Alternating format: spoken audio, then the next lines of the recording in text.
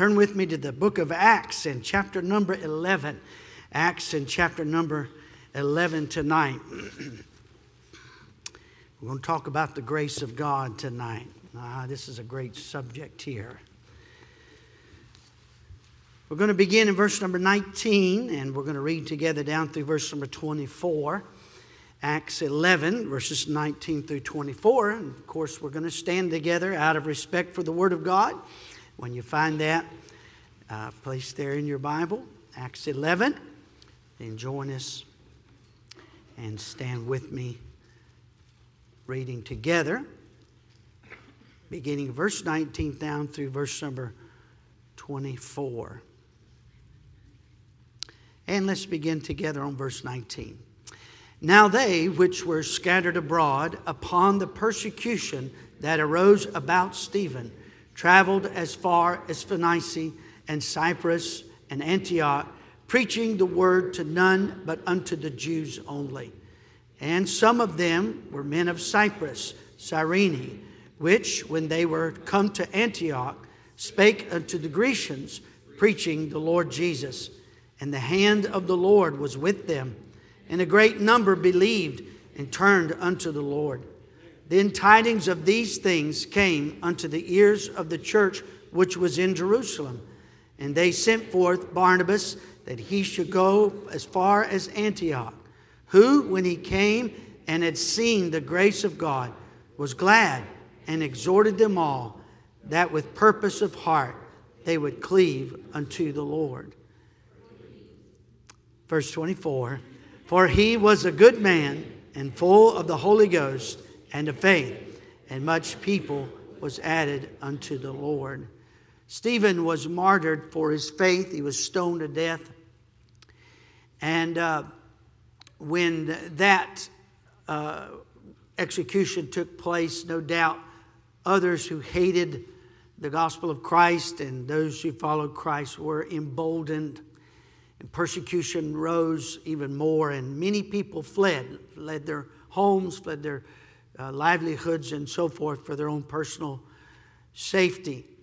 And the Bible says that they went as far as Phoenicia and Cyprus and Antioch in Syria. And as they went, they spread the gospel wherever they went. You know, the New Testament tells us, you can't do anything for or against the truth. The truth is just the truth. Amen. You can't diminish it. You can't overthrow it. You can't make it more true. It just is what it is. Amen. It's truth. And it's like a wildfire. You try to stamp it out, and what you do is you spread it. And historically, the gospel has spread because of persecution. And that's what happened here in Acts chapter 11. And folks who'd never heard the gospel and perhaps may never have heard the gospel were it not for the awful treatment of Stephen and the persecution around that event, heard the gospel and received Christ by faith. And word got back to the church, and so they said, we probably ought to send somebody that would make sure that these folks understand that that this is genuine. And they chose Barnabas. Barnabas was from Cyprus, which was a better choice than somebody who had been born and raised in Judea. And he came, and sure enough.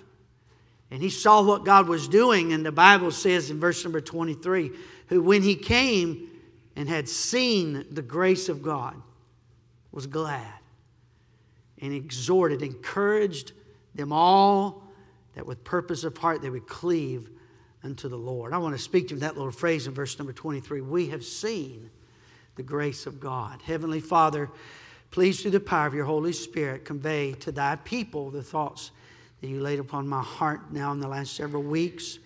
And I pray that we would just marvel once more at the wonderful grace of God. In Jesus' name, amen. Thank you, and you may be seated. Someone has said that grace is God's riches at Christ's expense. That's a pretty good definition there. Grace, God's riches at Christ's expense. Grace has been described as unmerited favor. Unmerited favor. I guess maybe my personal favorite way, my favorite way to describe the grace of God is simply this: God has been better to me than I deserve. How many of you can say tonight, God has been better to me than I deserve? Amen? Barnabas went and saw these brand new converts. People that are hearing the gospel of Christ, most of them are no doubt for the very first time. And seeing the conviction of the Holy Spirit through the faithful preaching of the Word of God and the transformation of the lives of these dear folks who were, their people, the Grecians, were not known as people of faith. They were intellectuals. The Grecians prided themselves in their intellect. But here these are folks who humbled themselves and didn't let their associations and affiliations keep them from the wonderful grace of God. And they were saved. And Barnabas saw this. He saw this. I remember many years ago now, and we took a small group of folks to a Sunday school convention down in Florida. Miss Shirley Collins was still alive at the time. Remember, she was on the trip with us, and we participated in that meeting.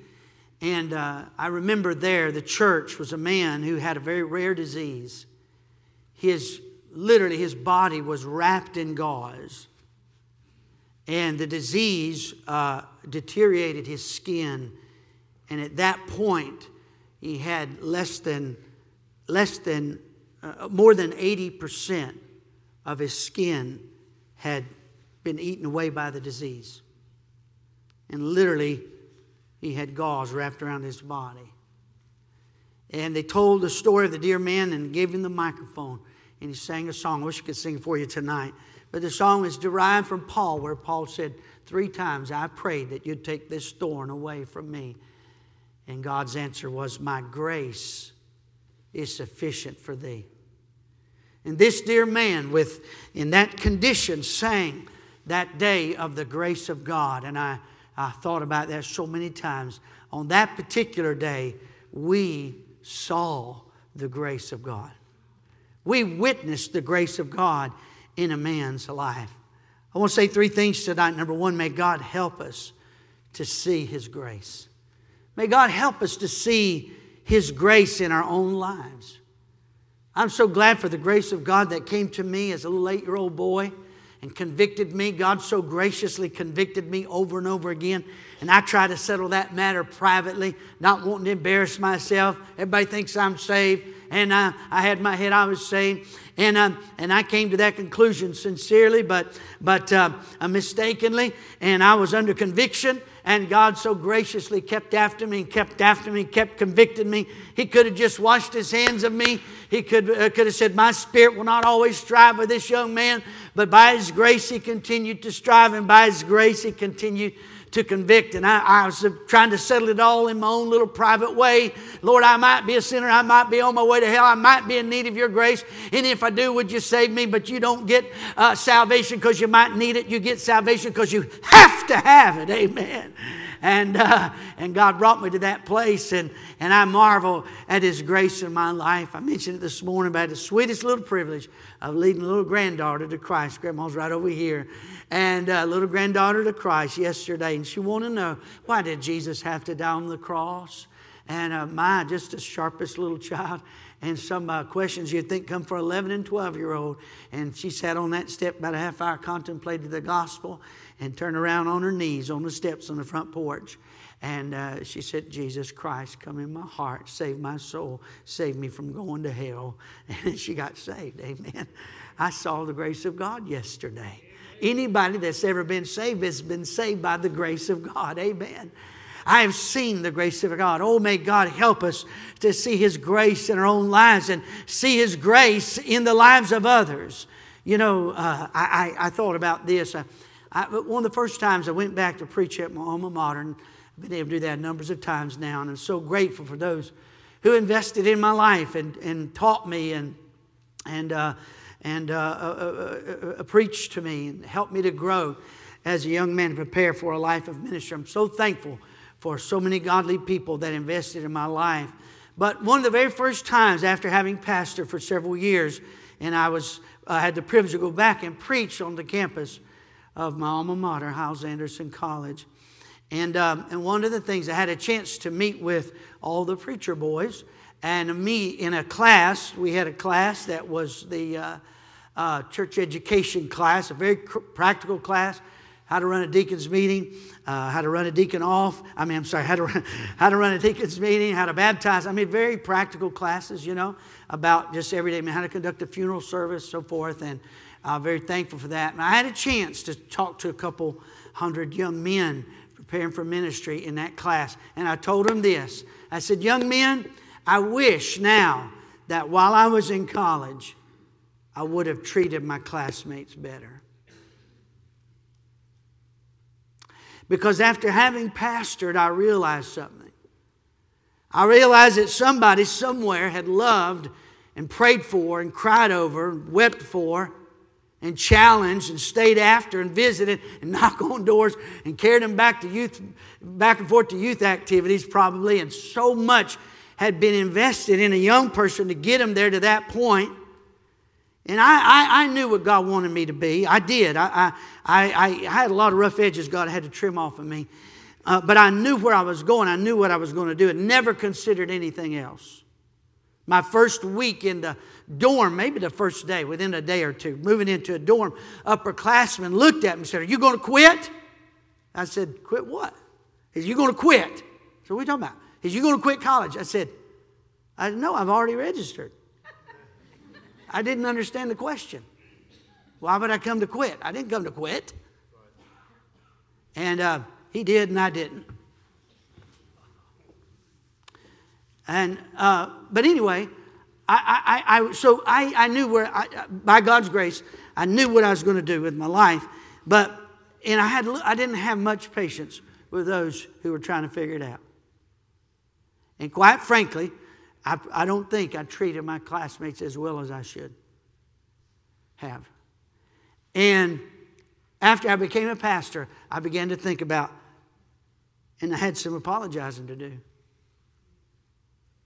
And I thought about some parents back home and a pastor back home who did, RJ, stand up for me just a minute to illustrate this, who did everything they could to get that young man where he needed to go next in his Christian life. And I thought, I hope because of my unkindness that I didn't discourage that man. There's so many other people had invested in him. And that's one thing I wish I could go back and do over. I didn't fully understand the grace of God that got that young man to that college campus to prepare for ministry. Now then, I'm the sweetest man you ever met in your life. And but anyway, but that was a regret that I had. And I told those young men that. And I wanted them to know that. I wanted them to contemplate that maybe we ought to be more encouraging of one another. Amen? I hope that we could see the grace of God in one another's lives. I was thinking about another Muslim man that got saved, and he grew up in Afghanistan and had fought in the War of Independence against Russia. He was 10, 11 years old, carrying an automatic weapon around, fighting as a boy. Could you imagine that? And somehow, some way, he wound up here in Asheboro, of all places, living up there at Ashwood Circle. Showed up in our service. He had visited a bunch of different kind of churches looking for the truth. And Tan was his name, Tan Ahmad. And I went and visited Tan after he visited the church and went to his little apartment up there in Ashwood Circle, sat down on his couch right in front of his little coffee table there in front of the couch, and went through the gospel with him. And he got on his knees and he asked Jesus Christ to be a Savior. I used the Romans Road in some verses. And after he prayed, he lifted up his head with the glory of heaven on his face. He said, man, this is wonderful. He said, I can't even describe it. He said, I feel like I've been born all over again. I said, well, let me show you what. You have been born all over again. Then he really got excited. Amen. Oh, listen, I love to see the grace of God in the lives of others. Rudy, it's good to see you. You was at the hospital today. It's good to see you tonight. Praise the Lord. Rudy's had several visitors in recent days. And a little couple that sits over here, they've been coming a month now, every service, every Sunday rather. And she grew up Roman Catholic from Germany. And he's a retired veteran. And about 3 weeks ago now, after about 3 hours in the Word of God, Brother Hamilton and I showing him the Word of God, they bowed their head and received Jesus Christ as Savior. Amen? And they're growing in the Lord. Amen? Come last Sunday, so we need a Bible. But I got this Bible. It doesn't read the same. And I said, you need a King James Bible. He said, you hear that, sweetheart? We need a King Bible. Where do we get us a King Bible? Amen? And I love it, the enthusiasm, desire to learn, teachable spirit. I love to see the grace of God. Amen. I love to see what God is doing in homes and in families and people sitting in this room right here. And I hope, I didn't ask permission, but I want to share this. Miss Tori out over here, she cornered Miss Shook at the couples retreat. And she said, I just want to say, and I overheard, and she said, I want to thank you all for coming by faith and staying with it all these years. She said, I wouldn't have my family, my husband, my children if you hadn't done that. And I couldn't help but think, and I preached to our young people at the college over in Lexington this last week, couple days, and I was thinking about that, the grace of God. And right as soon as we came by faith, we just started knocking doors, and over here on Henson Street off of Balfour Avenue, I don't know, maybe a couple months into it, I knocked on the door, and John's parents were there, John and Crystal. And I started going through the gospel with them. And Crystal got so mad at me, she stomped out of the living room, went to the back of the house. And John kindly heard me out. And anyway, they didn't come, but they got introduced to us. And then some months later, they had moved to a different area out in the county. I was on a rural road, so I don't remember where it was, but it wasn't in town. And they had moved somewhere else, and I was knocking on doors. I knocked on the door, amen. And the lady opened the door. She said, you again. I said, yeah. I said, I got another card for you here. And anyway, she took it. That was a short conversation. And then she had a coworker. And John's mother had a coworker and kept saying, come to my church, come to my church. And I said, what church you go to? I said, here it is right here. Gave her a card. She goes, oh, I've seen that card before. And anyway, eventually they came, and after some time, she called me one day, and I had the privilege of leading her to Christ over the telephone. Amen. And we've got to see John grow up, and Johanna was sitting in that chapel service, and Tori recognized it, and that just touched my heart. Amen. You look around, folks, and you'll see the grace of God all across this room. We're here by the grace of God. Oh, may God help us to see His grace in our lives, in the lives of others. I look back here, Jesus, I see the grace of God in your family. You know, my mom, she won't mind me saying this. She don't remember everything quite like she wishes she could. And Jesus came in about a year ago, came walking in. And I said, hey, how'd you get here? He said, your mother invited me. And the other ladies, of course, that were with her. And he went and spoke to her.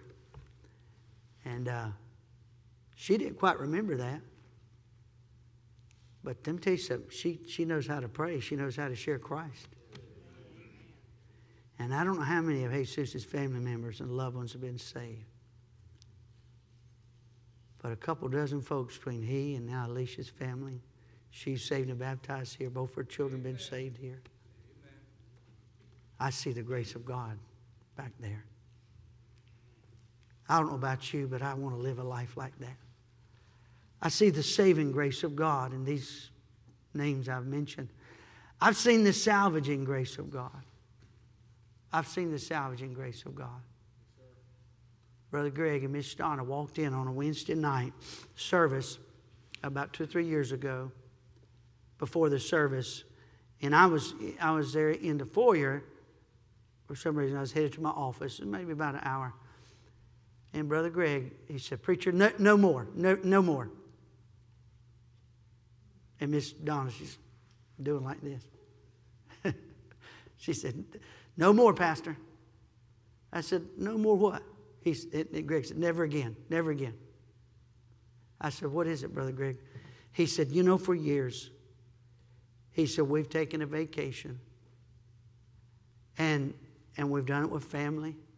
And we just had a habit going to the same place, doing the same thing. He said, but I can't explain it. He said, this year we did what we've always done year after year after year. And he said, I was so uncomfortable. And I just got thinking, what am I doing here? I'm a Christian. I'm supposed to be separated unto the Lord. What am I doing here? Amen. And he looked over at his wife. He said, honey, you feeling what I'm feeling? She said, I'm feeling it too, honey. We shouldn't be here, should we? He said, that's what I'm feeling. Amen. And they said, never again. Amen. Amen? Hey, look, if you've got to breach your conscience to go on vacation somewhere else, for crying out loud. Amen. Who cares what everybody else does? We're God's people. Amen. Yeah. You know what you call that? You call that salvaging grace. Amen. God didn't just save us to keep us out of hell. God saved us to salvage our lives, to be consecrated unto Him. I can't help but think of the sustaining grace of God that I've seen. You saw it just a moment ago. Brother Cadavo stood up here behind this microphone. He's a widower. His wife has already graduated to glory. You don't see a bitter man up here, do you? You saw a humble man. You saw a man that loves the Lord. Tonight, you saw the grace of God. The sustaining grace of God. I was talking to a family just a few weeks ago. And this dear family, elderly family, have a dear close friend. Someone that I know quite well and doesn't attend our church except special occasions. And such a sweet person. I'm trying to be careful because I don't want to say more than I should say, but a sweet person. Many of you would know this person. Just a precious person, a sweet person, someone who doesn't belong to our church but comes on occasion for special things. But just a wonderful, precious person. And with their spouse is already gone. But in that conversation with the closest friend, this dear one has, I came to realize that they are without their spouse because of a self-inflicted death. And all of a sudden I thought, how in the world? Because somebody remains so sweet and so humble and so tender and carry that on their heart. And most people have no idea. And I realized that I had seen in that dear person the grace of God time and time again and not even aware of it. You know, there are folks in this room that are carrying burdens only by the grace of God. You know, if we'd stop and think about that, I think we'd treat each other better. If we'd stop and think about the burdens that folks carry, and sometimes folks irritate us a little bit or whatever, and we act like maybe an 18 or 19-year-old young preacher boy who thinks he knows more than he really knew at the time, and thought it was okay to mistreat people, mistreat his peers. But you know what? A lot of people here tonight, they're just experiencing the grace of God. That's how they come. That's how they walk in the door. That's how they put one step in front of the other. The sustaining grace of God. I think about several families. I have your names written here, and I won't read them tonight. But we got parents here. We've got widows here. We've got widowers here that have been through unspeakable heartache. And yet here you are, faithful, serving. Friends, open your eyes and see the grace of God. You say, how am I going to make it? The same way the folks seated around you have made it, by the sustaining grace of God Almighty. The same grace that saved you, the same grace that cleaned you up, is the same grace that will sustain you. 27 years ago will be April 26th, the day before Miss Shook's birthday. This coming April, it'll be 27 years that Abigail went to be with the Lord. Brother Darrell Cox, who was very instrumental in helping this church transition to not having a pastor to when the Lord led the church to call Ms. Shook and I to come, of course, 28 years ago now. But Brother Cox so faithfully served over at Trinity Baptist in Moxville, been such a blessing to this church and this ministry and so many others. Would come every day that he was in town. He would come by the hospital, Air Baptist Hospital. 23 days we were there in the pediatric intensive care. And every day that he was in town, he'd come by and spend just a few minutes and tell us something he got out of the Bible that morning. And then he'd give us a word of encouragement and pray for us. I asked him to conduct the service. And he and my father preached a service for little Abigail. And Brother Cox chose as his text, Acts 11 and verse 23. And talked about how he had seen the grace of God. My little sister was 14 years old when Abigail died. She was there the morning, or the afternoon rather, that she passed away. And that she had been hooked to all these machines for over 3 weeks. And so they unhooked everything after she died. And they said, would you like to hold her? And of course we did. And they bound her up for us and wrapped her in blankets, cleaned her up and wrapped her in blankets. And we got to hold her for some time. And my little sister, Rebecca, was 14 years old at the time. And my sweet wife said, honey, would you like to hold her? She said, I would. And that was a big deal for a 14-year-old. And she held little Abigail there for a little while, and we said our goodbyes over about an hour or so, and then yielded her up to the hospital staff, of course. And now then it'll be a year and a half.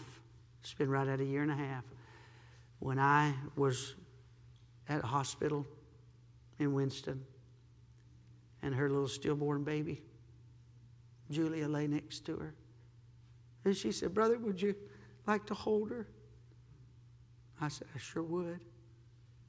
And I held her little body in my arms, and we cried together.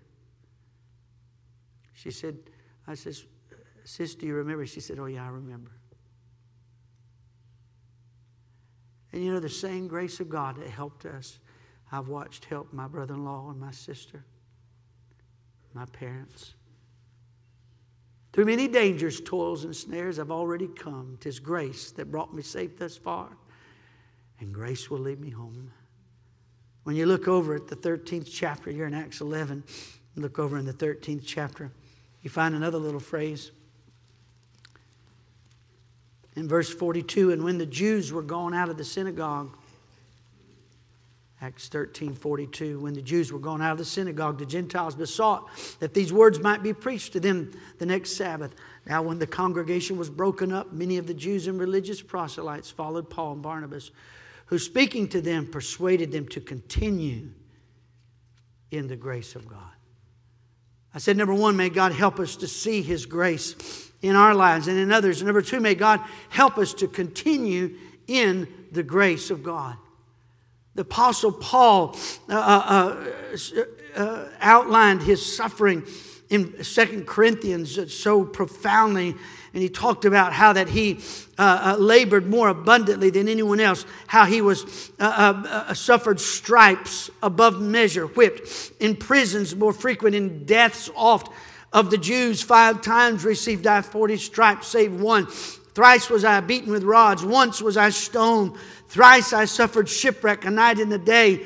I've been in the deep, in journeyings, often in perils of waters, in perils of robbers, in perils by mine own countrymen, in perils by the heathen, in perils in the city, in perils in the wilderness, in perils in the sea, in perils among false brethren, in weariness and painfulness, in watchings often, in hunger and thirst and fastings, often in cold and nakedness. On and on he goes. Perhaps no other man suffered in his body like the Apostle Paul, year after year, even stoned to death at Lystra. God raised him up again to serve Him. But Paul says here that he continued by the grace of God. When Job's 10 children were killed in one day in a storm, and all of his business enterprises swept away, and his health stripped from him, the question was asked of him, Job, what do you have to say about this? And Job said, the Lord giveth, and the Lord taketh away. Blessed be the name of the Lord. Amen. If you've never listened to the funeral service for the wife of E.V. Hill. You need to look it up. You need to listen to it. E.V. Hill pastored a church out there, a large church there in the Los Angeles, California area.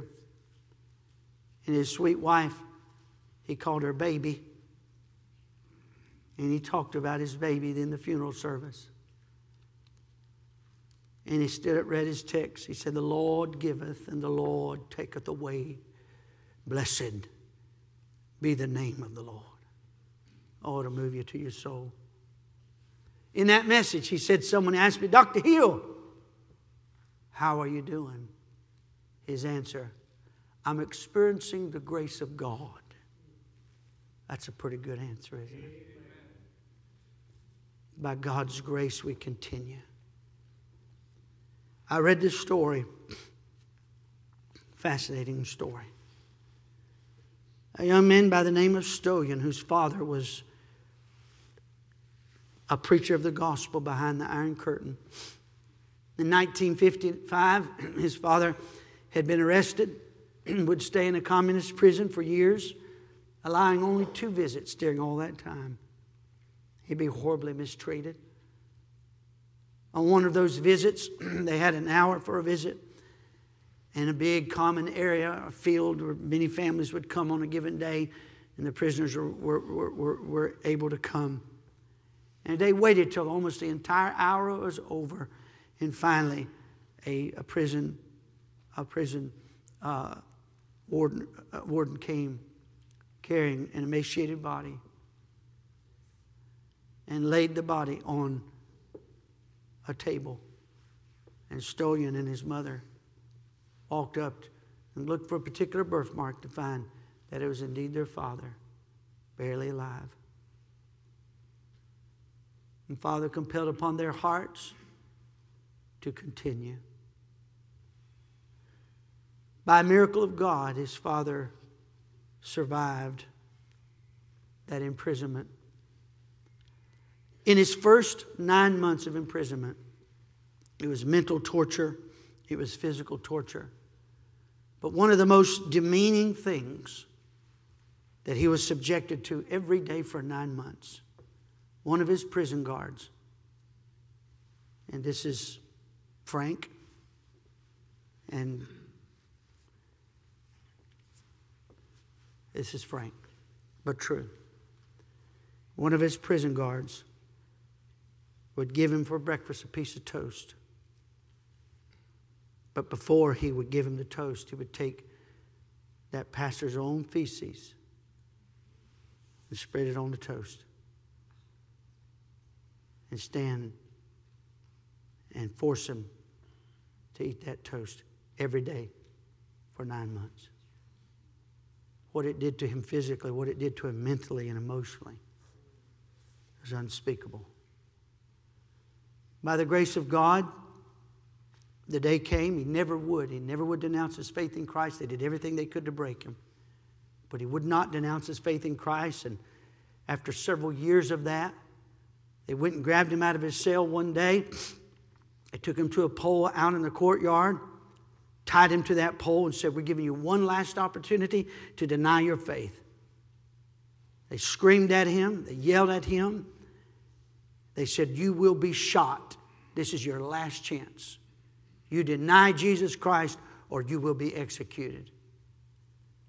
And that dear man straightened his back, stood tall and said, I will not deny Christ. Those guards became infuriated and cursed and swore. And then, to his utter surprise, they untied him, pushed him to the gate of the prison, opened the prison gate, and pushed him out on the sidewalk. Closed it behind him. He stood there stunned, thinking for sure moments before that he was going to be executed. Instead, he was released. It took him some time to find where his family was. His family was displaced. They lost their home.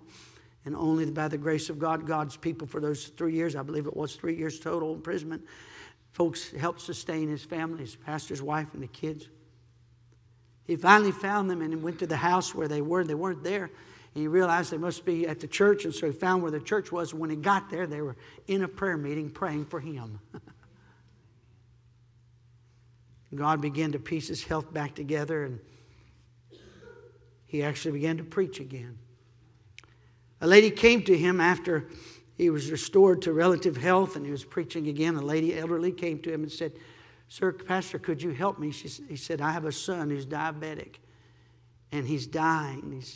The diabetes has blinded him. He cannot see, and he's dying. He's in terrible pain, but we cannot afford the medication." He said, "Well, ma'am, I'll do what I can to help you. I don't have the money, but I'll try to get it together for you." And he did just that, and he did what he could to get the money together, and he bought the medication, and he went to the woman's apartment. Now listen to this true story. The woman invited him to the apartment. She said, "Would you come before you leave and pray over my son?" And this pastor, who had been emaciated, had been tortured, vilely treated in a communist prison, now restored, now a pastor, visiting an elderly woman whom he did not know, and her son whom he'd never met, so he thought, walked into a little room where a man lay agonizing in pain, blind from diabetes. And when he walked in the room, he saw the very prison guard who had forced him to eat that toast for 9 months. Something swept over him, and he cried out to God for the grace to be kind. By the grace of God, he never revealed that he knew the man. He administered the medication. He prayed over the man. And this he said, and quote now, "Oh Lord, do not let me fail you now." After he prayed over the man and helped the woman administer the medicine, he returned home, listen, awed by a new and deeper understanding of God's grace. So overwhelmed was he by God's grace that the experience changed his life and the lives of his entire family. May God help us to continue by his grace. And then lastly, look over at chapter 14, verse 26. Turn the page.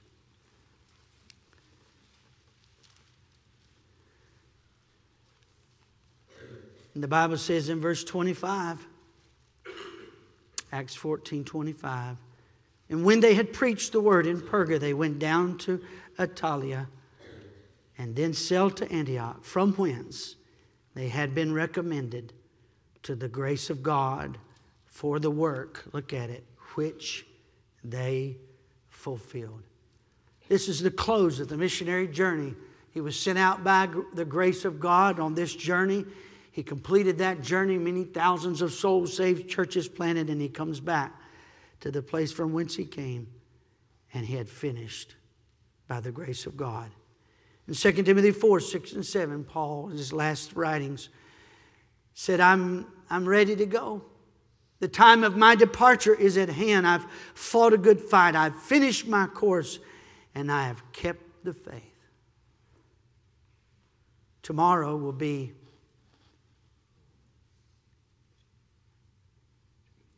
six years since Brother Bobby Robertson went to be with the Lord. 86 years old, pastored the same church for 61 years, Gospel Light Baptist Church. His wife preceded him in death by 3 years, 66 years of marriage.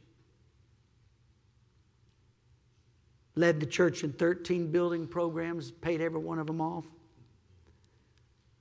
Started a Spanish ministry, began a bus ministry for over 50 years of his ministry, a bus ministry that still goes on today. Thousands saved from that. Some of you sitting in this room touched by that bus ministry. Started the Gospel Light Christian School, which is going on now for almost 50 years. A 139-acre camp in Hillsville, Virginia, where some of you were called into the gospel ministry, where God did such a great work in our lives. And that old-fashioned independent fundamental Baptist preacher who preached faithfully out of the old King James Bible, believed it to be the divinely inspired, preserved Word of God, finished the way that he started. It said in his obituary, his family, his congregation, and his many friends can truly say he did what his greatest desire was to do, to leave behind a good name and be a faithful servant to his Lord. He finished by the grace of God. Can you imagine the old Apostle Paul? Nero thought he had a prize when he had Paul beheaded. Now we name our dogs Nero and our sons Paul. And I can see old Paul. History records that James led his captor to Christ as he was going off to death. And I can see the old Apostle Paul as he's on his way to put down his head on the guillotine or on the chopping block where he'd be beheaded. And I can see that old grizzled soldier who said, "I finished my course, I've kept the faith." I can see him as his guard comes and said, "It's time now. Prisoner, stand." I can see him as he's unshackled from the wall and then perhaps shackled to the soldier. And as they walk to the place of execution, I can see old Apostle Paul saying, "Hey son, you're going to die one day too. Where are you going to spend eternity?" I don't rightly know. Well, the Bible said all have sinned and come short of the glory of God. I can see old Apostle Paul witnessing that man. Telling about Christ. As he laid his head on the chopping block. They took his head off. I'm sure there was a shriek on this side of eternity, but can you imagine what it was like in heaven? As the Apostle Paul, by God's grace saved, by God's grace continued, by God's grace finished. Can you imagine the welcome in heaven as that man of God came home? I'm going to ask my mom to come up and sing for us. Mom, would you do that? I asked her this a little while ago. If I could get a piano player or two, that'd be great. Up there, it's number 49 in the Silver Book. We sang this Abigail's funeral. I heard Curtis Hudson sing this. And let me have the pulpit mic. I'm going to turn this one off here.